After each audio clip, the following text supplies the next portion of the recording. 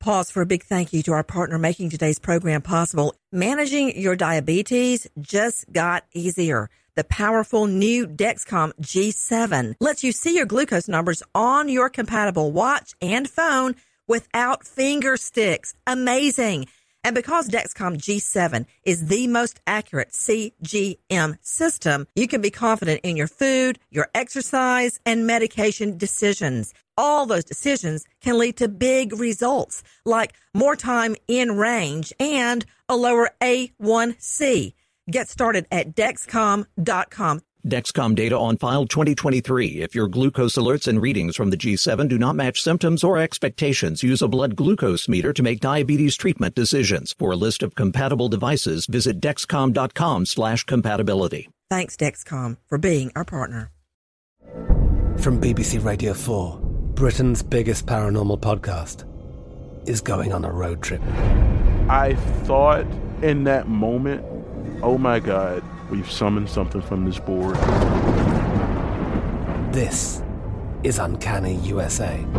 He says, somebody's in the house, and I screamed. Listen to Uncanny USA wherever you get your BBC podcasts, if you dare.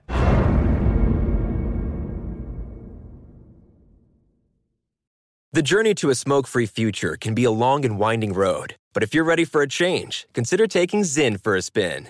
Zyn nicotine pouches offer a fresh way to discover your nicotine satisfaction. Anywhere, anytime. No smoke, no spit, and no lingering odor. Get in gear with the Zyn 10 Challenge and enjoy 10 smoke-free, spit-free days for just $5.95. Order online and start your new journey today. Warning, this product contains nicotine. Nicotine is an addictive chemical. What's up, this your boy Lil Duval, and check out my podcast, Conversations with Unc, on the Black Effect Podcast Network. Each and every Tuesday, Conversations with Unc podcast feature casual and in-depth talk about ebbs and flows of life and the pursuit of happiness. Unlike my work on stage, I tap into a more serious and sensitive side to give life advice and simply offer words of encouragement, yet remind folks to never forget to laugh. Every Tuesday, listen to Conversation with Unc, hosted by Lil Duval on the Black Effect Podcast Network, iHeartRadio app, or wherever you get your podcasts. Presented by AT&T. Connecting changes everything.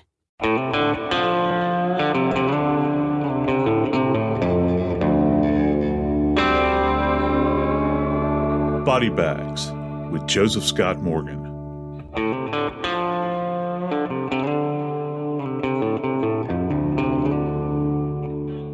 There's something about wintertime in the Deep South. It can be cool outside, but still the sun warms your face. On February the 15th, 2002, a lady was out walking her dog along a country lane in rural Georgia.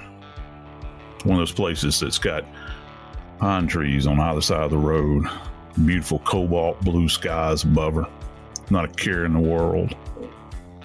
And as she's walking along with her dog, enjoying the perfect day, she looks over to her right and she notices something glinting in the sun. It's a human skull, bleached white. Lord only knows how long it had been there.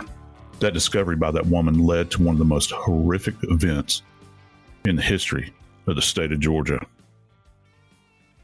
I'm Joseph Scott Morgan, and this is Body Bags. With me today is my good friend Jackie Howard, executive producer of Crime Stories with Nancy Grace. Jackie, have you ever heard about anything like this in your entire life? And I'm talking about the Tri-State Crematory. No, Joe, I have not. It has been, as you said, 20 years since this gruesome discovery was made. In February of 2002, nearly 350 decomposing bodies were found on the property of a crematorium in Noble, Georgia, that is up in the mountains of North Georgia, up above Rome. It's a very small town, and the Tri-State Crematorium had been in business since the early 70s, and it served a number of funeral homes in Georgia, Alabama, and Tennessee. What was found was, instead of performing services that he was hired to do, the owner, Ray Brent Marsh, would not perform the cremation services, but rather he just stacked bodies and stored the bodies there on the property. Families were given concrete in the urns they requested. They did not receive the remains of their family and loved ones. And I have so many questions for you, Joe. But what I want to start off with is talking about cremation. Most people really don't understand it other than to know that bodies are burned. So what is cremation and how are bodies prepared to be cremated? Yeah, Jackie, you know, the public at large has no interest in it. Well, let me rephrase that. The public at large doesn't want to know anything about it because it's absolutely gruesome when you begin to talk about it. You know, you think about the total and complete envelopment of a human remain to get it rendered down into ash, all that's left behind. And you know, you take a body and after it's been rendered down, you can put it into an urn, and many people have them in their homes. But how do you get to that point? And let me dispel one thing right up front.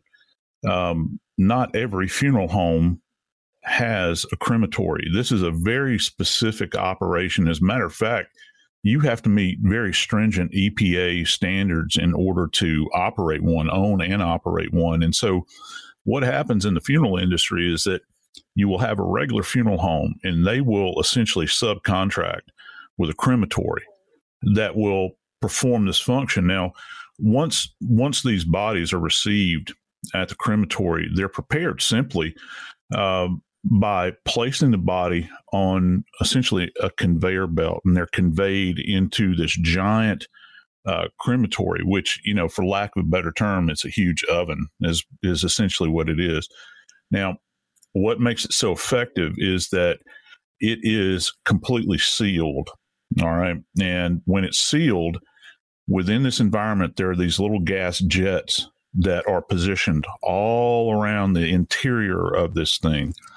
And what happens is it's supplied by natural gas, like a gas line that's running into the crematory.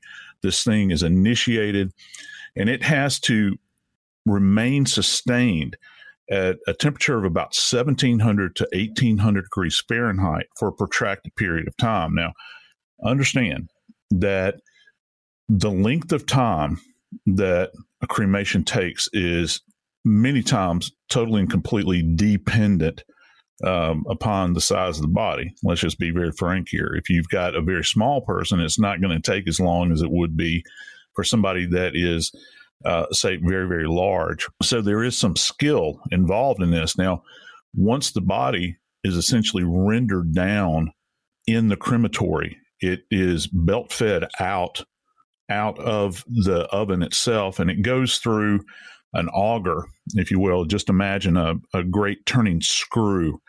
And this will make what it does is it actually reduces the larger burned pieces down to a particulate remain, which is powdered almost. And, you know, because you have to understand that, for instance, when you're talking about bone is not resilient as teeth, for instance. Teeth are not bone. Teeth will survive a cremation many times. So the idea is to try to render it down as far as you possibly can. And to the untrained eye, most people would not be able to discern between, say, something that they're told is a cremain, and that's the term that's actually used, like remains. If a body has been cremated, they're referred to as cremains. That and concrete dust, which in the case of Ray Brent Marsh, he was actually taking concrete dust and filling urns with them and giving this back to families. Now, you know, in addition to that, it is stated that he would burn wood periodically to kind of render it down as well, to give it kind of a charred appearance. And he would commingle, mix that with this concrete dust, seal it up, and hand it back to the family and say, here are the cremains of your loved one. So after the body is rendered down, Joe, is everything, including the bones and teeth, decimated? Yeah, it is, Jackie. And that's one of the reasons that it will go through this augering process. There will be larger pieces that still remain, but they're very fragile. So the auger, after these cremains have passed through the oven, will go through the auger process, and it will render them down even further to the point where they're powdered. All right. And we're talking about things like bone. We're talking about things like teeth. So that enables the operator to actually take this dust, if you will, and it is dust. It's very, very fine. For folks at home that don't know or have a hard time conceptualizing this, literally, if you will, the next time you're around baby powder, talcum powder, just take some of that and render it out into your hand. And cremains are generally just a tad bit more coarse than talcum powder. So, yeah, it reduces it all the way down. Is it white or gray white like we think of having, ash from your fireplace? Generally, it's going to have some level of carbon in it. So it'll be more gray, if you will. And sometimes you can pick up on kind of darker elements that will appear black, but it's very particulate.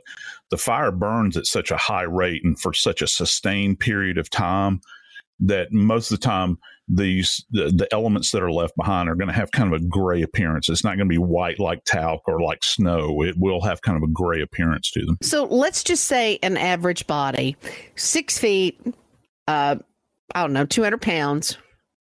How long is that going to take? I mean, are we talking about days and days? I know you talked about it's obviously going to be different with a child as far as an adult, but just in general, about how long does it take per person? Because we have so many bodies here that were not cremated. I'm just trying to get an idea of if they had been, how much time would that have taken? Well, you can probably account, you have to think about prep, what has to go into this, taking the body down to the bare essence. Some of these bodies will, in fact, have been autopsied, perhaps. And you may have had, and people don't realize this, you may have had bodies that had previously been embalmed in order to preserve them. So, while families begin to try to think, lots of times families can't make like a snap decision at the time of death. So sometimes funeral homes will go ahead and embalm bodies. And then the family will say, you know what, I think that we're going to go ahead and go down the cremation route. So with that said, every case is going to be variable. You begin to think about bone density, again, tissue thickness, all these sorts of things. But on average, it's going to take you roughly 1 to 2 hours in order to render the body completely down. Okay. What about metal in your body, fillings? Implants, screws from accidents that have been repaired, break your leg, you get a screw through it. Yeah. What about metals like that? Yeah. And you'll still have things like pins that are put in from surgery. Some of these things are stainless steel and there'll still be a remnant of that. And many times the operators will go through and they will pick out these items. And one of the things that actually is very interesting about this case, aside from how horrific it is that it has been stated by Ray Brent Marsh's attorney on a couple of occasions that he and his father, who had previously operated this facility, the Tri-State Crematory, they had been exposed to fillings in teeth as they were being burned down. These fillings contained mercury. And so what can happen with the exposure to mercury is that you will have instances of this toxic effect on the brain and your ability to perceive things and judgment and all these sorts of things come into play. And, the attorney has said on a couple of occasions that there were unhealthy levels of this substance in Ray Brent Marsh's blood work over a period of time. But, that rationale, that reasoning was not something that was considered by the court in this case. At the risk of being more morbid than usual, Joe, what about the smell? Is there a smell, or is it burning at such a high temperature that it burns that smell off? I mean, I'm just trying to think of people who work in the facility. What are they going to be exposed to? Yeah, well, the first thing you're going to be exposed to is the intense heat in this environment. And, I've been in several crematories over the course of my career. And there's not necessarily an adverse smell when you walk in or anything like that because it's so contained. But I think probably for me, even me as a death investigator, it's been around thousands and thousands of dead bodies. There was something ominous to me when I would go in here. I remember one of the last times I ever went into a crematory, the oven had been off for probably 3 hours. when I arrived, and I was going there to examine a body that was to be cremated.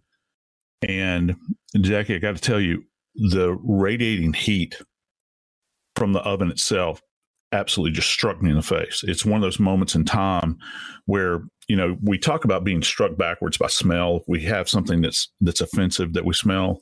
And that, of course, has happened to me many times on cases involving severe decomposed bodies. But there was something about this environment when you go in there, that residual heat, you can feel it, and it just kind of gets all over you. And it did for me. You know, it impacted me. And I never could get past that because, you know, I didn't go to crematories like weekly or anything like that, but I did visit them from time to time.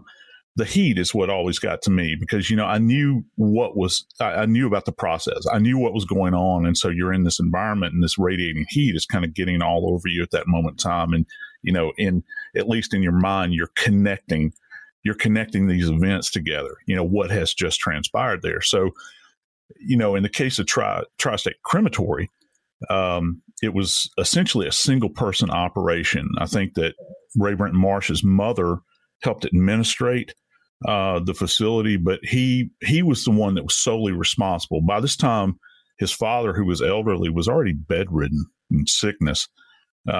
So Marsh was operating this by himself. He would take these bodies from the funeral home. And the way it would happen is that he had contracted or had contracts with these funeral homes that would say, hey, Mr. Marsh, we need to bring a body down to you and have it cremated. We need it back at this prescribed time. The family's expecting to arrange. Yeah, no problem. He would go retrieve it from maybe a funeral home or a hospital, take it to his crematory. And of course, he would feign having cremated the body. The next thing you know, he's got an urn that he returns to the funeral home. He doesn't give it directly to the family. He gives it to the funeral home. So now you've involved these funeral homes in this process where the funeral home, unbeknownst to them, they're receiving these cremains and then they're handing them off to the family, you know, and of course, accepting the money for the process. And this would happen time and time again. Jackie, there is some indication that these cases that we're talking about, and I don't know that they've ever found all of the bodies, there's some indication that this may have been going on since, now hold on to your hat here, since the mid-90s, perhaps, that these bodies have been accumulating since that period of time. And one fact that we have to consider, Joe, that these families were given concrete dust. Most people are so unfamiliar with what they should be receiving from the funeral home that if they look in the urn, they're really not going to know the difference. No, they're not. That's not even on somebody's radar. I mean, who goes into a funeral home and actually thinks that they're having the wool pulled over their eyes when it comes to the remains of their loved one? I mean, just try to do the math on that just for a second. If you're hearing the sound of my voice, you know, who among us would actually think that you're being deceived by somebody that is being entrusted, arguably, with one of the most sacred, if you will, precious things that we have, and that's our loved ones, the remains of our loved ones. You know, that we, for eons, you know, we've, you know, as humans, we've practiced honoring the dead.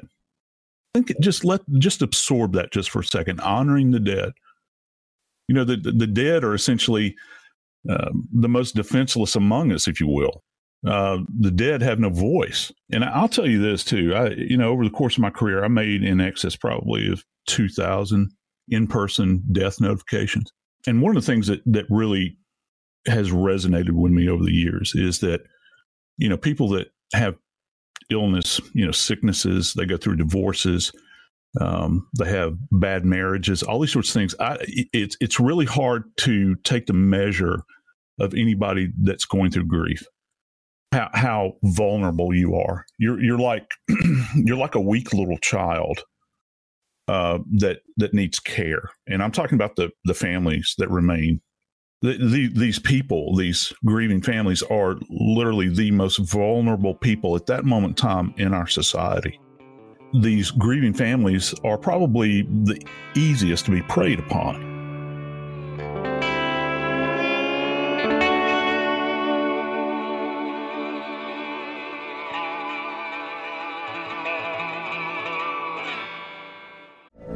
From BBC Radio 4, Britain's biggest paranormal podcast is going on a road trip. I thought in that moment, oh my God, we've summoned something from this board. This is Uncanny USA. He says, somebody's in the house, and I screamed. Listen to Uncanny USA wherever you get your BBC podcasts, if you dare.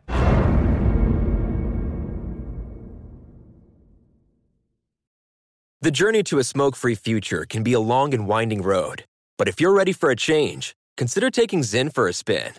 Zyn nicotine pouches offer a fresh way to discover your nicotine satisfaction. Anywhere, anytime. No smoke, no spit, and no lingering odor. Ready to start your new journey? Get in gear with the Zyn 10 Challenge. Enjoy Zyn nicotine pouches for 10 days and discover a fresher way to experience nicotine satisfaction. Anywhere, anytime. Here's how to get started with the Zyn 10 Challenge. Simply pick your strength and varieties online and check out. Once your Zyn nicotine pouches arrive in the mail, enjoy pure nicotine satisfaction at your leisure. After your 10-day trial, let us know what you think. If Zyn isn't for you, no hard feelings. It's that simple. Order online at Zyn.com, that's ZYN.com, to start your new journey today with the Zyn 10 Challenge. Warning, this product contains nicotine. Nicotine is an addictive chemical. Xfinity has free premium networks for everyone this month, no matter what kind of entertainment you love. Addicted to true crime? Catch killer cases and more spine-tingling shows on A&E Crime Central. Crave adventure? Explore Asian action movies on Hi-Ya. Searching for something extreme? Check out skating, snowboarding, and more on Fuel TV Plus, the global home of action sports. And find crowd-pleasing bops on iHeartRadio's Hit Nation playlist. There's new free shows and movies to love every week. Say free this week in your Xfinity voice remote. The best conversations I have with my colleagues are the ones that happen when no one is looking, when we're not 100% sure yet what to write. Hopefully, having conversations like this can help you figure out your own point of view. That's kind of our job as Washington Post opinions columnists. I'm Charles Lane, Deputy Opinion Editor.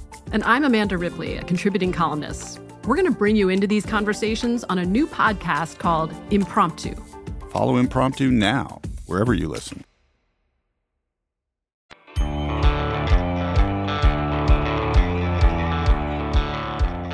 I remember sitting at my desk. I was still working for the medical examiner's office in Atlanta as a senior investigator.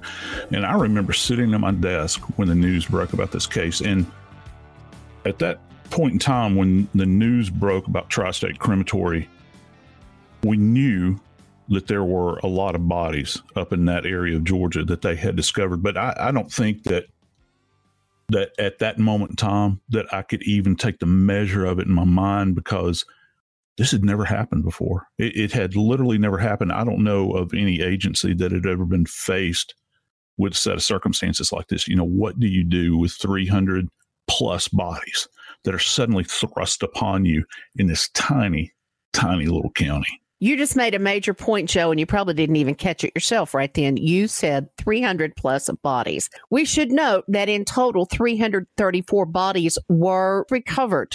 The bodies were being stored and piled in a storage shed, in vaults, and scattered inside and outside of the property. 334 bodies were recovered. How many weren't? That's a big question, isn't it, Jackie?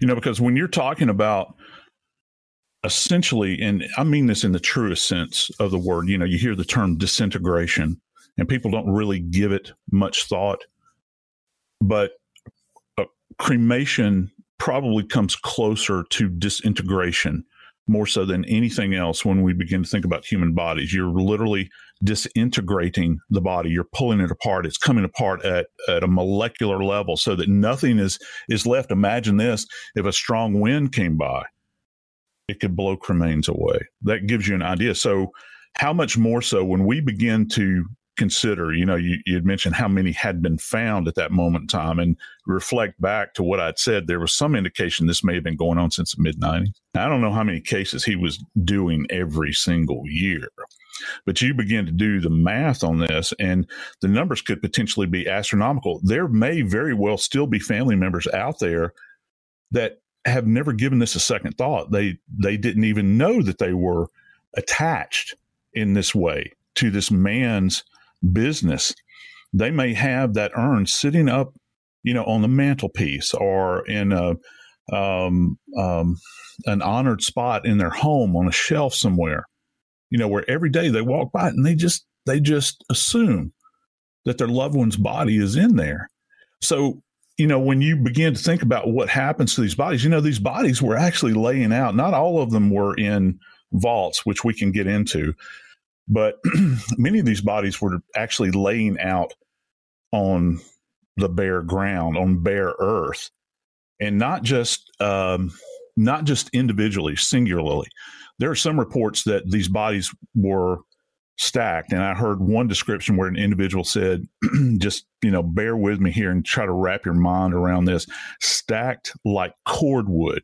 That is, when somebody says that, that's like you're the firewood that you've cut for the next year to go in, to burn over the year, that these bodies are stacked like cordwood, just laying about. And they're everywhere. They're absolutely everywhere over this huge piece of property that's kind of got a wooden barrier to it, if you will, where you couldn't really see beyond the woods. It just happened that this lady was walking down the road with her dog, and she happened to see the skull. Now, there had allegedly been whispers in the air for years and years that something was not quite right, that there were things going on around there, but no one had ever taken the time to go out and look. And it actually took a private citizen walking down the road to find the skull. And you asked this question, I think, how did the skull wind up in view that close to the road? Well, my default position on this is the following. It's the fact that there are scavengers coming onto that property, Jackie. You've got wild dogs, you've got coyotes, you've got any other kind of animals that will take remains, and to them, they're food, and they will drag remains all over. So that's why I'm saying that logistically, it's a nightmare if you're out there trying to recover the remains and you're trying to account for everything that's out there. Lord only knows how many bodies had been drug off over the years. I bet probably folks in that area could still go out there, and it would not surprise me in the least bit in the adjacent wooded area that human remains would still be found to this day. So in a shed and scattered in and outside of the property and in the vaults, we know that bodies decay. Number one, would they have decayed inside the vault just as normal, or are they sealed since they're in a vacuum? Would that have made a difference? And what would the scene have looked like with all of these bodies? It's very basic. You're going to have flies, you're going to have maggots, you're going to have a smell. I mean, and you're talking about a number of bodies that really, it would have been hard to miss these kind of decompositional markers. Yeah, I think so. You begin to think about that. And the only thing I can really kind of hang my hat on here scientifically is that there would be a foul odor, but an average citizen that was going down the road might catch a whiff of that smell, and they say, oh, well, I know where I am. I'm by the crematory. That's probably normal. I got to tell you, it ain't normal. All right. And yeah, the smell would have been affecting to a great degree. You go in and you have these bodies that are in, you had mentioned the vaults. And if folks aren't familiar with what a vault / some people will say crypt, some people will say vault. If you're ever going down the highway and you see a flatbed truck going down the road, it'll have these big concrete boxes on it many times, and you'll see this lid that's fit on top. Those are actually the vaults that are dropped into the ground at a dug grave. And remember, coffins are not just simply, you just don't dig a hole and stick the coffin in the ground. They put a concrete vault in the ground and then lower the casket into the vault.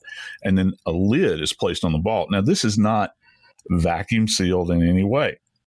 In Ray Brenton Marsh's case, he had several of these vaults that were around the property. I think they found 4 that I know of that and these things are big. I mean, they're from a 3-dimensional standpoint, you look at one of these things, it's probably, probably 4 feet wide. It's over 6 feet in length, and it's probably, maybe 4 feet deep. You take this thing and you can just kind of compress bodies into this thing. And it works much like you might think of mulching in your yard. People mulch decaying vegetable matter. You begin to stack these bodies on top of one another in there. And there's heat. Remember, we're talking about the Deep South, and it didn't have to be the Deep South. You could have done this up north as well. It still gets hot up there too. And then you put the lid on top of it. That increases kind of the level of heat that's contained in there, because you've got this process that's going on in decomposition where it's kind of generating its own heat and it impacts everything else around it. So at the end of the day, when you take the lids off of these vaults, and this is quite amazing when you think of it, you take the lids off of these vaults, the bodies on top that were last laid in there, you could still recognize that that's a body. But as you go deeper, now you're getting into essentially what becomes a stew. It's actually a stew. This is almost like a slow cooking process where everything is beginning to render down and drop down and drop down. We have a term for this in forensic anthropology that these practitioners refer to, and it's called stratification, where, when remains are buried and, from a geological standpoint, you can see stratification where things are laid on top of things and things become stratified. There's different layers to them. And here you've got an intense example of that. Now, what happens is that as a result of these bodies being stratified, they begin to come apart. And as they come apart, remember, we don't have any soft tissue in place any longer that's holding the skeleton together. Now you've just got this kind of really disgusting soup that's at the bottom, and the remains begin to commingle. So you'll have skeletal remains that over a period of time, you can't really appreciate it in the short period, but over a period of time, they actually begin to roll a little bit in there. They'll adjust, particularly in this kind of thick, viscous fluid that's down at the bottom. And you have this commingling of remains. So you have all of these skeletons that are mixed together. So when you look at it, you can just from that, the human body's got over 200 bones in it. So if you've got 15 bodies that are stacked on top of, one another in there, do the math, get an idea as to what you're talking about relative to all of the skeletal elements that are commingling with one another. How do you go about kind of separating all of this? That's what made this such an overwhelming task for all of the people at the scene. Joe, we know that it was an anonymous tip that brought police into this investigation. How would they have linked that skull back to the crematory? The only answer I really have for that, Jackie, is proximity. You put two and two together because, the authorities, the people that lived in this area, in this little isolated rural area of Georgia, people know that travel up and down that road, that live in proximity to this location. Certainly the authorities, I'm sure, probably know that the crematory is there. So you find a skull lying on the ground, you're going to put these two factors together. You don't have to be an investigator to do that. Your point of origin is going to be within a stone's throw of that skull. And then when you get investigators out there, they're going to know, or at least have a rudimentary understanding regarding human remains and how far, say, for instance, a scavenger will go with a bit of human remain. They're not going to go a long, long ways away. So if you think about that skull, the remainder of that body probably would, be within 50 yards of that point at which you found the skull, unless there had been some kind of huge rainstorm and the body had been completely disarticulated and things get washed away. But that's an anomaly. That normally doesn't happen. And in this particular case, when they found that skull, all they had to do is think, well, my gosh, just through that wood line is a crematory. I think that we can probably begin our investigation there. And I'm sure that when they rolled up, they began to ask questions. And all of a sudden, can you imagine being that investigator? You look out and maybe you see a foot, maybe you see a hand, maybe you see an entire intact body. And suddenly you realize what you're in the middle of. And it was an absolute hellscape. So far, Joe, 226 of the 334 bodies that were recovered have been identified. So at this point, you're looking at DNA. They obviously would go to the families and say, we found this body part. Did you contract with the crematory for services? Is that how it was working to identify those bodies? Yeah, the GBI, which the GBI is the primary investigative body within the state of Georgia. They're the state police. You've got the state troopers that handle, highway things that go on like that. And then you have the GBI, the Georgia Bureau of Investigation. And they're the ones that took the lead on this case from this perspective of trying to piece all this together. And of course, at this point in time, this is what's kind of odd about this case and kind of sets it apart, different than things that maybe I talk about regularly on body bags. This case, when you begin to bore down into it, you're not talking about a homicide. Now, some of these bodies, I don't know, some of these people could have been victims of homicide at some point in time, but they wound up with a funeral home. Okay, I'm not saying that none of these bodies were the victim of a homicide before they got to the funeral home. That is probably the case. However, in this particular case, as it centers around Marsh and the Tri-State Crematory, you're not talking about a true death investigation. Now, the mission here is to try to get the bodies identified. We're not thinking about, like we normally do in medical legal terms, cause and manner of death, which I talk a lot about on body bags. This is an identification effort at this point in time. So you're relying upon things like dental x-rays. If any of the bodies are visually identifiable, I'm sure that they took facial photographs of many of these bodies, the ones that could still be recognizable, any kind of jewelry that they may have had. And this is kind of a curious thing. I know that some of the bodies that, and this is really particularly ghastly. Some of these bodies that were out there were actually identified by hospital bracelets that they had on the wrist. And let me break this down to you. When somebody dies in a hospital, they still have their patient ID on their wrist. The body is removed from the room and it goes to perhaps the hospital morgue, or they might if they don't have a morgue, they have what's called a cool room. And then you wait for the service to come and pick up the body. This is how little care this person took. All right.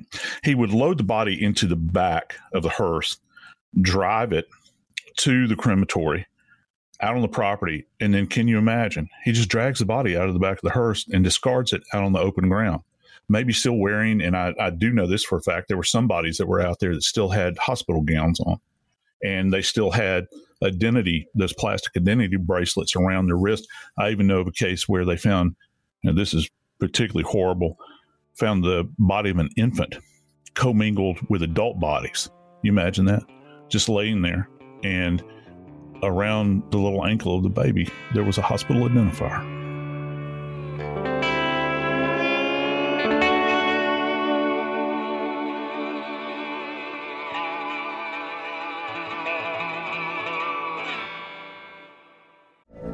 From BBC Radio 4, Britain's biggest paranormal podcast is going on a road trip. I thought in that moment, oh my God, we've summoned something from this board. This is Uncanny USA. He says, somebody's in the house, and I screamed. Listen to Uncanny USA wherever you get your BBC podcasts, if you dare.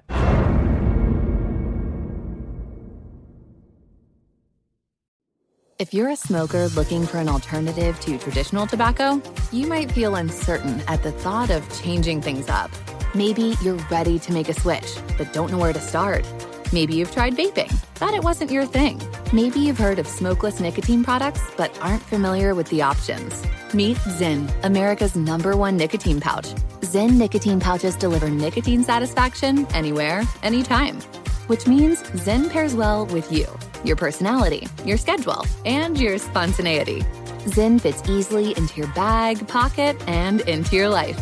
Because it's smoke-free, hands-free, and hassle-free. So the only person who will know you have a Zyn pouch in is you. Zyn is a satisfying tobacco alternative that puts you in control of your nicotine experience. Which means Zyn pairs well with you. Visit Zyn.com or head to your local convenience store today to find your Zyn. Warning, this product contains nicotine. Nicotine is an addictive chemical. Xfinity has free premium networks for everyone this month, no matter what kind of entertainment you love. Addicted to true crime? Catch killer cases and more spine-tingling shows on A&E Crime Central. Crave adventure? Explore Asian action movies on Hi-YAH. Searching for something extreme? Check out skating, snowboarding, and more on Fuel TV Plus, the global home of action sports. And find crowd-pleasing bops on iHeartRadio's Hit Nation playlist. There's new free shows and movies to love every week. Say free this week in your Xfinity voice remote. The 2024 presidential campaign features two candidates who are very well known to Americans. And yet, there's complexity at every turn. Criminal trials for one of those candidates. Young voters who are angry. The Campaign Moment podcast from the Washington Post gives you what matters. I'm Aaron Blake, and I'm covering my 10th election cycle. My colleagues and I have insights that you won't find anywhere else. So follow The Campaign Moment right now, wherever you're listening.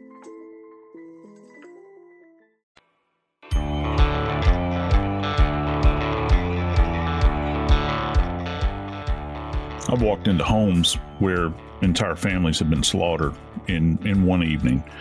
And yeah, I felt like I had the weight of the world on me as an investigator because there was so much evidence at the scene that I had to consider. I had to examine all of these bodies. I had to actually contextualize everything. For me, I cannot even imagine what it would take in order to begin on a case like this when you look out over this piece of property and you cannot turn your head to the left or the right without seeing a corpse. Let's talk a little bit about the people who would have handled this kind of assignment. What type of investigators were sent? I do know this was a federal investigation because it was across state lines. So what kind of personnel would have been deployed to handle this situation? Let's go back in time just a little bit. And remember, we're talking about February of 2002. In September of 2001, just a couple of months before, the Twin Towers had come down. As a matter of fact, at this point in time in February 2002, they still had not completely finished processing all of the bodies. It would still be several months after that.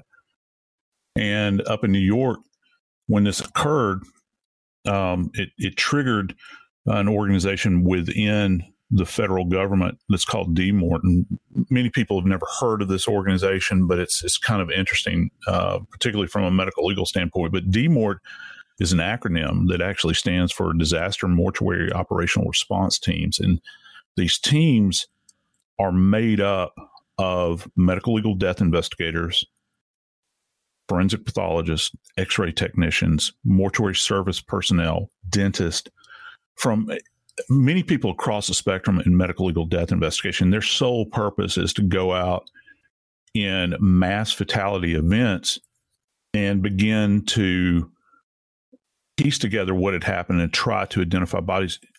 Jackie, some of the people that were out at the scene had just returned from Ground Zero. And can you imagine the horror that they had witnessed up there? And then they come down to Georgia, and before their very eyes, here is something that is obviously not at the level of Ground Zero, but still horrific to look at. So when the switch is flipped for these people to respond, it's only going to happen, and actually the state medical examiner requested assistance with this. It's only going to happen if you have such a volume of bodies that it outpaces the resources of the state. They don't have any way to handle this. So it would have been where these individuals would have gone out in teams. They would have broken them down into teams. They would have searched a grid. They would have done a grid search over the entire area and begin to try to put this thing together so that they can come up with identifications for everybody.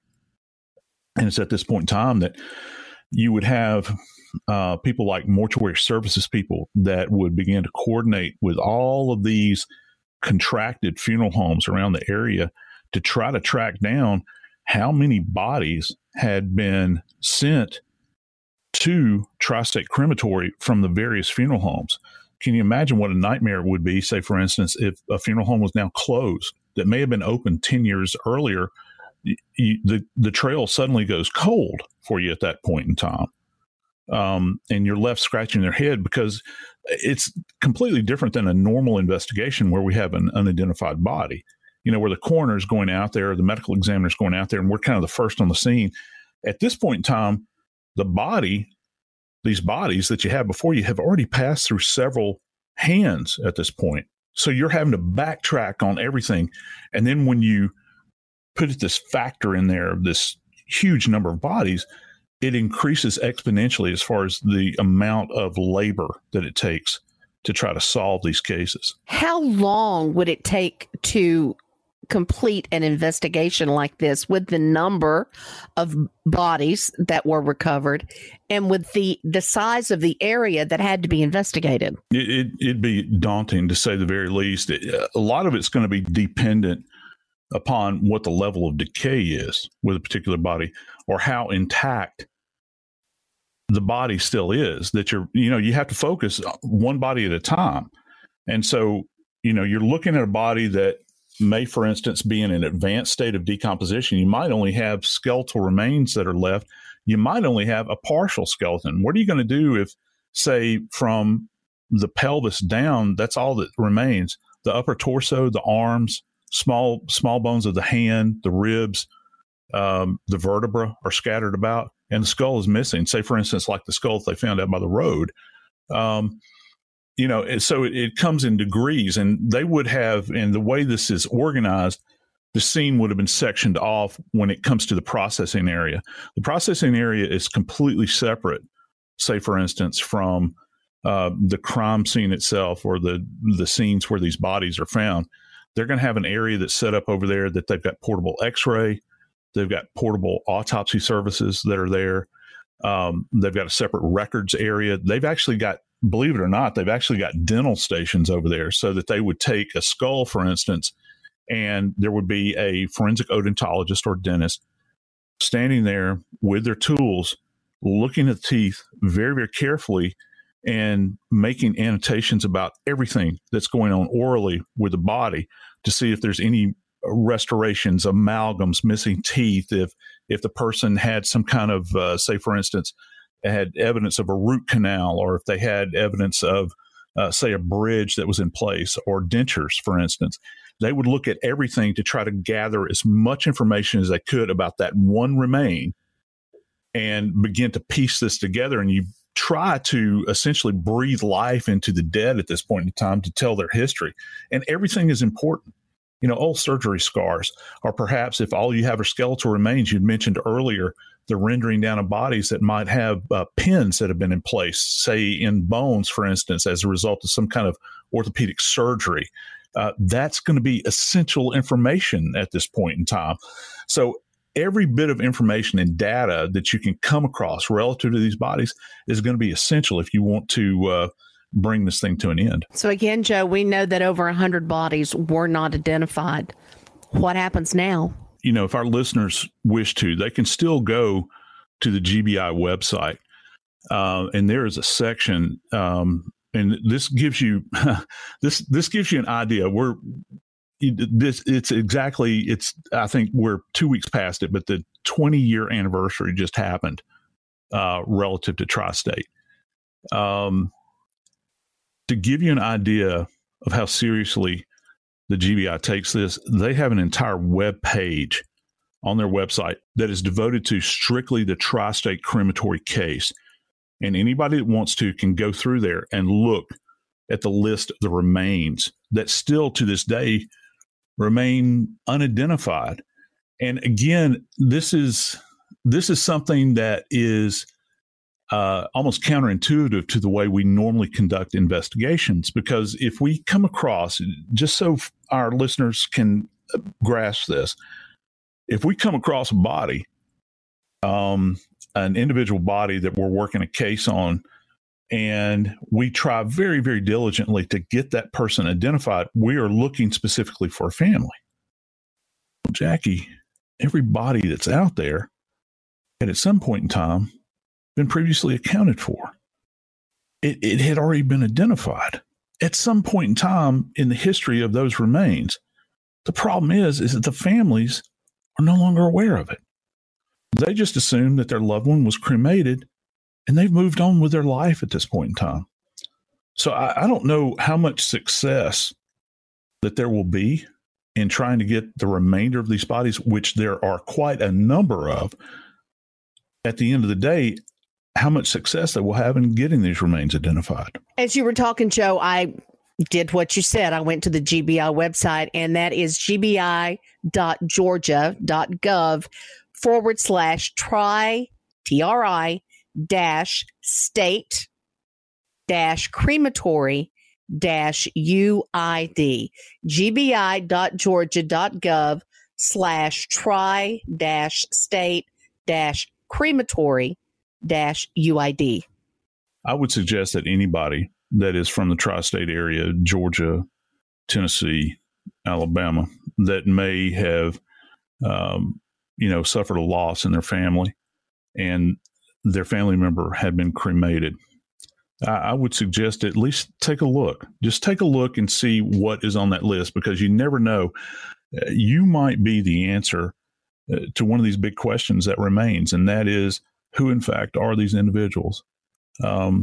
Because as time has gone on, people have forgotten about this case. And, reflectively, we look back at it, and it is a case that is going to live with everybody, I think, that was out at that scene. It still impacts them to this day.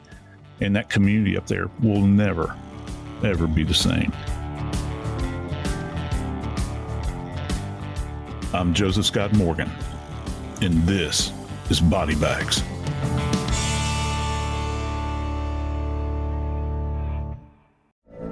From BBC Radio 4, Britain's biggest paranormal podcast is going on a road trip.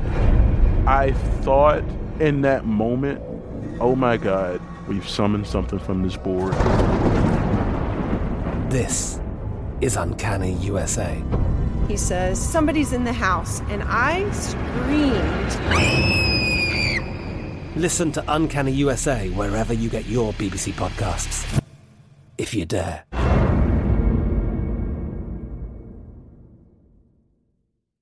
Zyn nicotine pouches deliver nicotine satisfaction anywhere, anytime, which means Zyn pairs well with you, your personality, your schedule, and your spontaneity. Zyn fits easily into your bag, pocket, and into your life because it's smoke-free, hands-free, and hassle-free. So the only person who will know you have a Zyn pouch in is you. Visit Zyn.com or head to your local convenience store today to find your Zyn. Warning, this product contains nicotine. Nicotine is an addictive chemical. Xfinity has free premium networks for everyone this month, no matter what kind of entertainment you love. Addicted to true crime? Catch killer cases and more spine-tingling shows on A&E Crime Central. Crave adventure? Explore Asian action movies on Hi-YAH. Searching for something extreme? Check out skating, snowboarding, and more on Fuel TV Plus, the global home of action sports. And find crowd-pleasing bops on iHeartRadio's Hit Nation playlist. There's new free shows and movies to love every week. Say free this week in your Xfinity voice remote. Big thank you to our partner making today's crime stories possible. It's Leesa Mattress. Leesa's Sapira Hybrid has been named Wirecutter's best hybrid mattress 5 years running. For a limited time, save up to $700 off select mattresses plus 2 free pillows. Go to Leesa.com/Nancy for an additional $50 off mattresses and select goods. That's LEESA.com/Nancy. Thanks, Leesa Mattress, for being our partner.